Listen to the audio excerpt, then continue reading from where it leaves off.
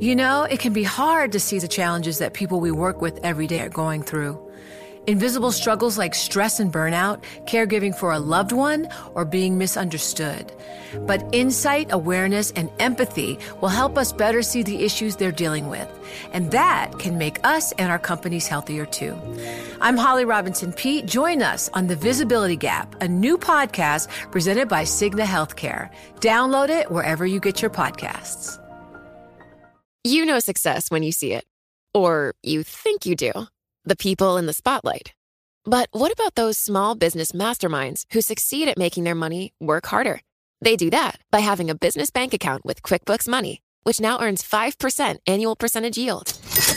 Making your money work as hard as you do? That's how you business differently. Learn more about QuickBooks Money at quickbooks.com/5APY. Banking services provided by Green Dot Bank. Member FDIC. Only funds and envelopes earn APY. APY can change at any time. The Maldives. It's a nation of 1,200 islands in the Indian Ocean, and it's known to most as a luxury vacation destination. But at the same time that cocktails are being served up to tourists, the Chinese government is investing millions in the country to help pay for infrastructure. China gets a port out of that deal. And for Beijing, that trade is about more than just shipping. It's about seizing control of the region from its natural leader, India.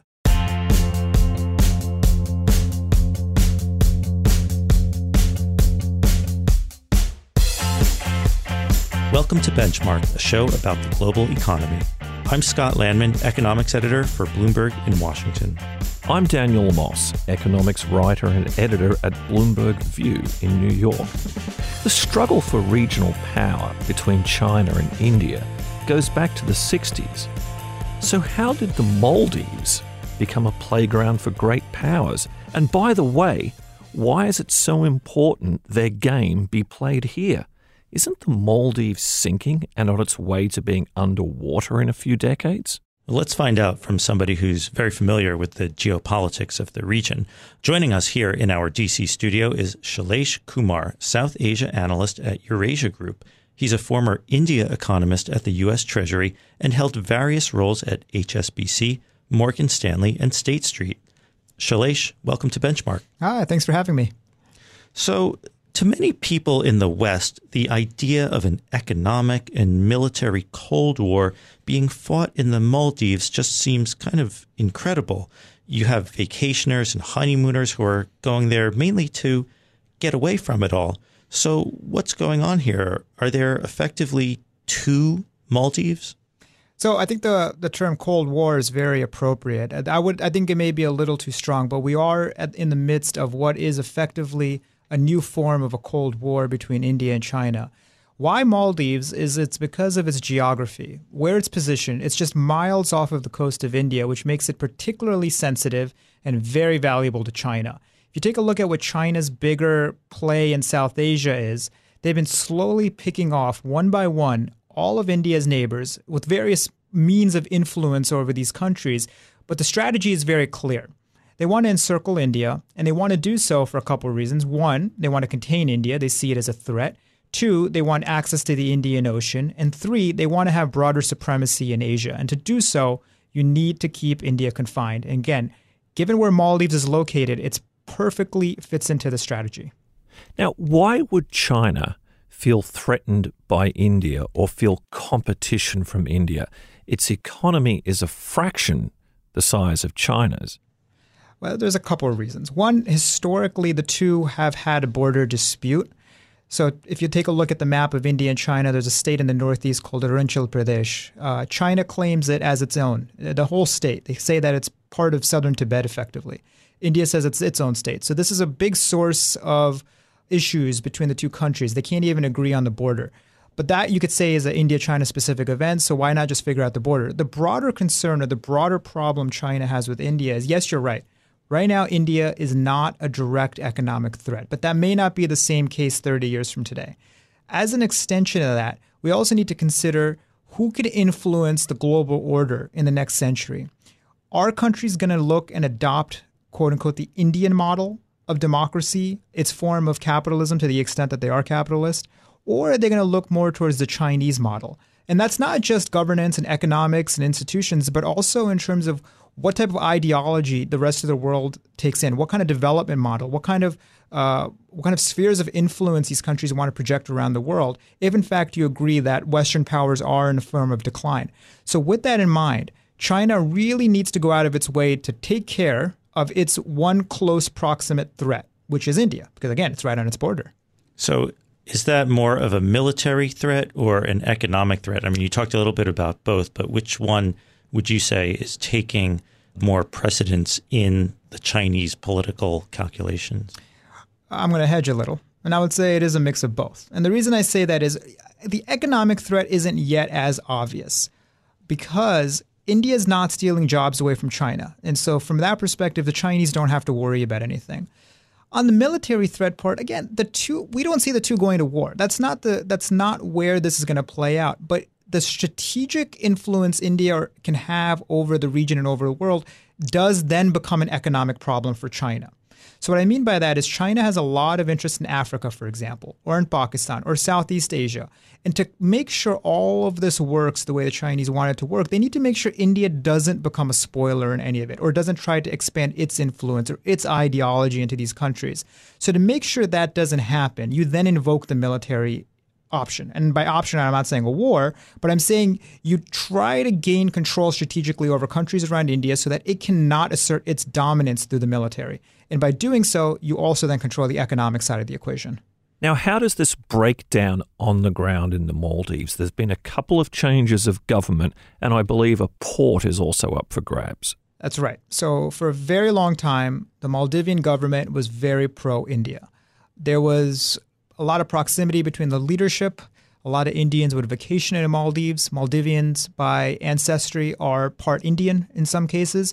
So there was a lot of closeness between the two. What's changed in recent years is that the current president has taken the country in a decisively more Chinese stance.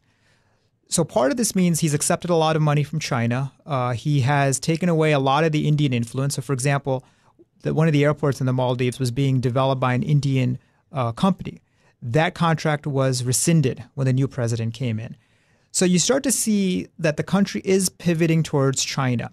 I think in general, India would be okay if other countries have some economic role, but when it starts to tilt too far, again, given the closeness of how close the Maldives are to India, it becomes a problem. What India's concern is some of this economic influence going to be translated into hard military assets? And this is where the port comes into play. The port that's under consideration for development, right now it's being marketed as simply a commercial port, but what happens if that's not the case? What happens if China starts to use this port as a port of entry or for its navy and starts to dock naval ships there? And again, given how close the Maldives are to India, that's a direct threat. What happens if some of these assets are used as listening stations on Indian communications? Because that's all a lot of intelligence is gathered from a signals intelligence standpoint.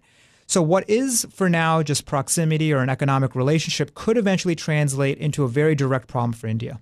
What's India doing to fight back against China? So first, just to take a step back for a second, how the current problem came to be. The current president of the Maldives, what he has done is he's declared a state of emergency. India is using this as an opportunity to paint him as a dictator who's subverting the democratic ideals of the country. That's really the only way India can get into this. For a while, they had a problem with this president. And what they were hoping for was that the domestic audience would finally come around to see that the way he's running the country is not right. And then the next elections, one of the more pro-Indian presidents can come into power. With the current situation of the state of emergency, which has sparked a constitutional crisis, India is using it to its advantage, which is how they're going to probably play this going forward. They've organized a global campaign of pressure. They've gotten the US, UK, and Germany to put pressure on the current government to end the constitutional crisis. And along with that, what India is not officially saying is they actually want him to go. They want him to fall down from power. They want one of their people to come in. Obviously, China doesn't like this. So now you're hearing a lot more pressure from China asking India to stand down, asking India to respect the rights of the Maldivian government so that they don't get involved in an internal affair that India has no business being involved in. So it's not clear yet if India's posture is going to work, but this is India's game plan. They want this president out.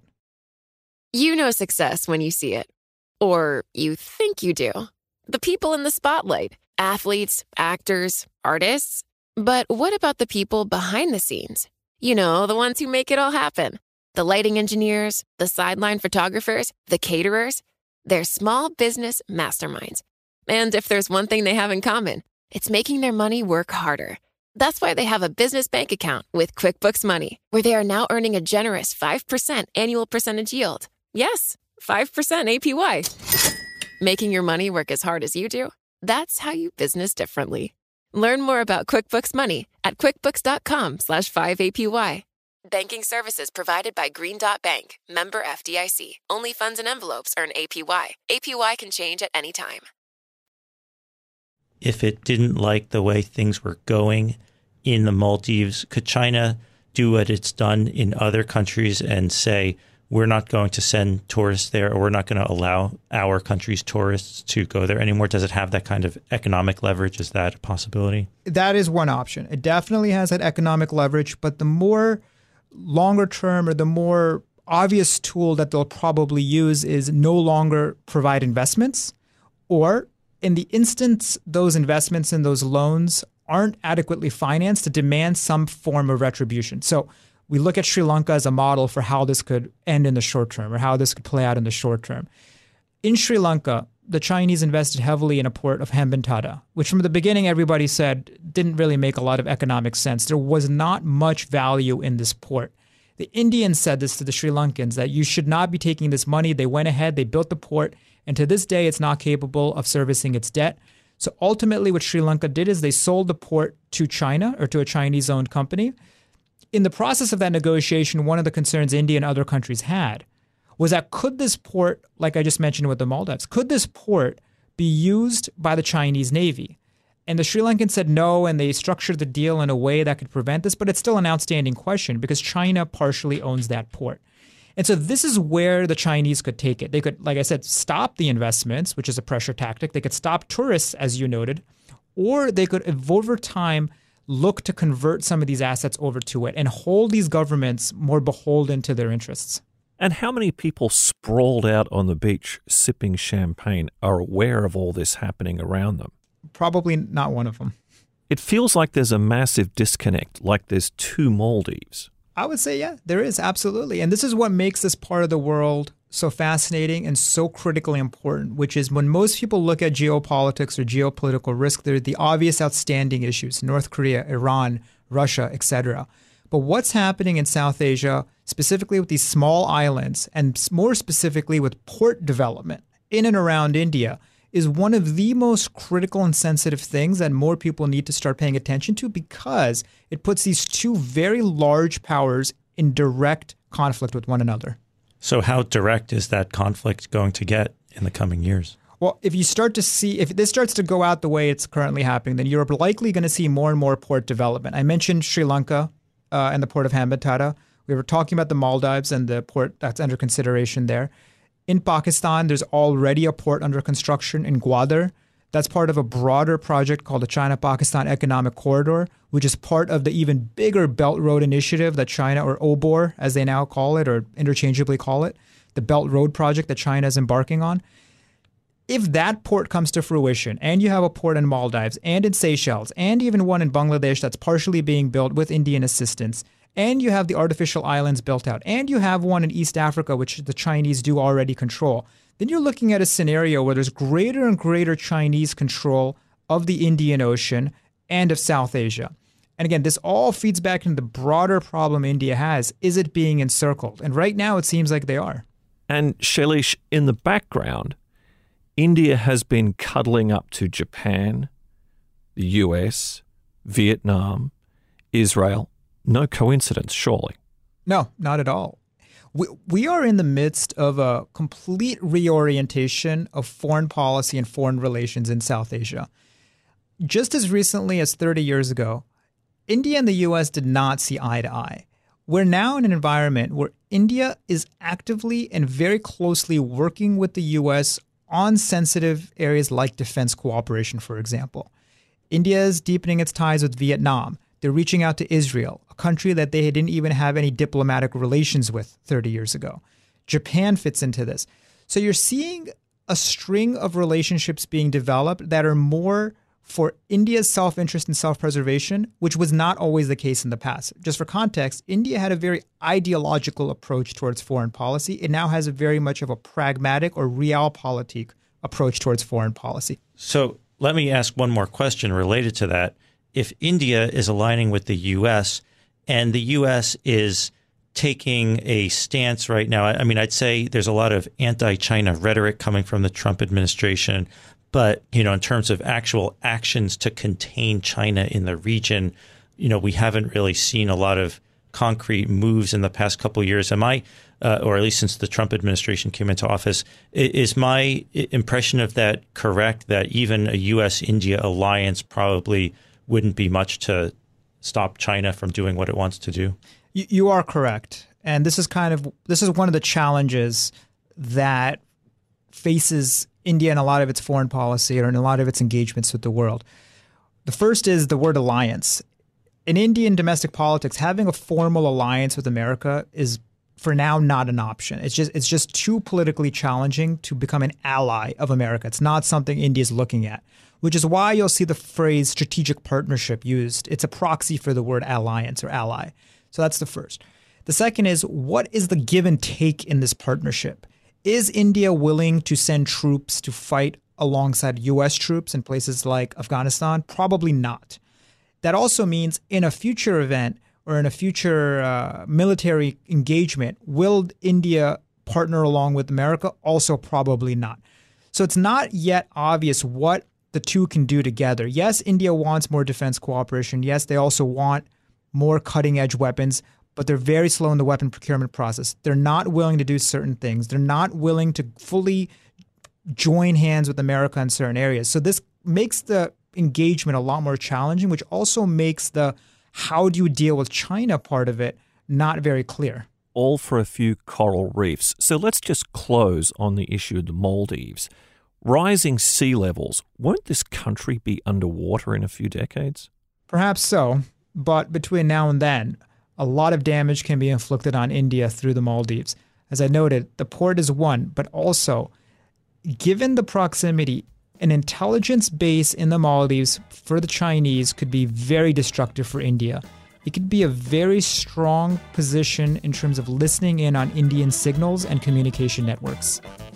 All right, Shailesh Kumar from the Eurasia Group, thanks so much for joining us. Thanks for having me.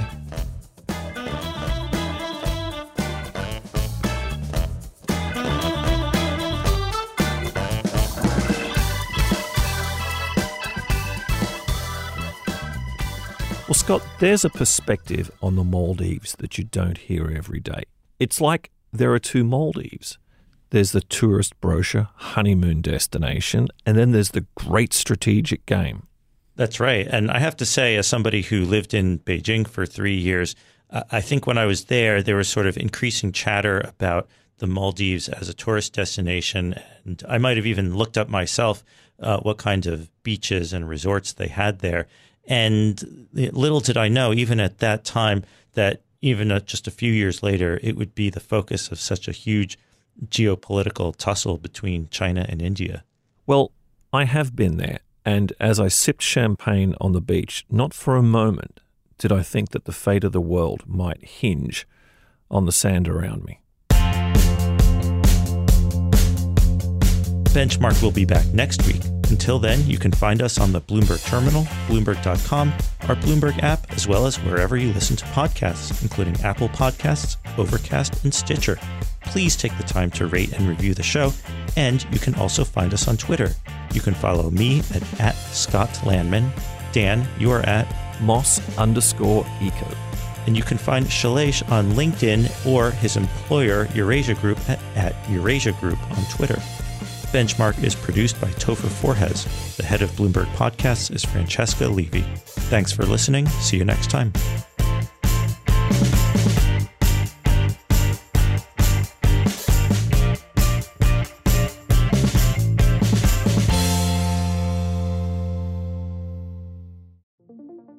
What could you do if your data was working for you and not against you? With Bloomberg delivering enterprise data directly to your systems, you get easy access to the details you want, optimized for higher level analysis, and financial data experts committed to helping you maximize your every move. Our data is made for more, so you can show the world what you're made of. Visit Bloomberg.com/enterprise data to learn more.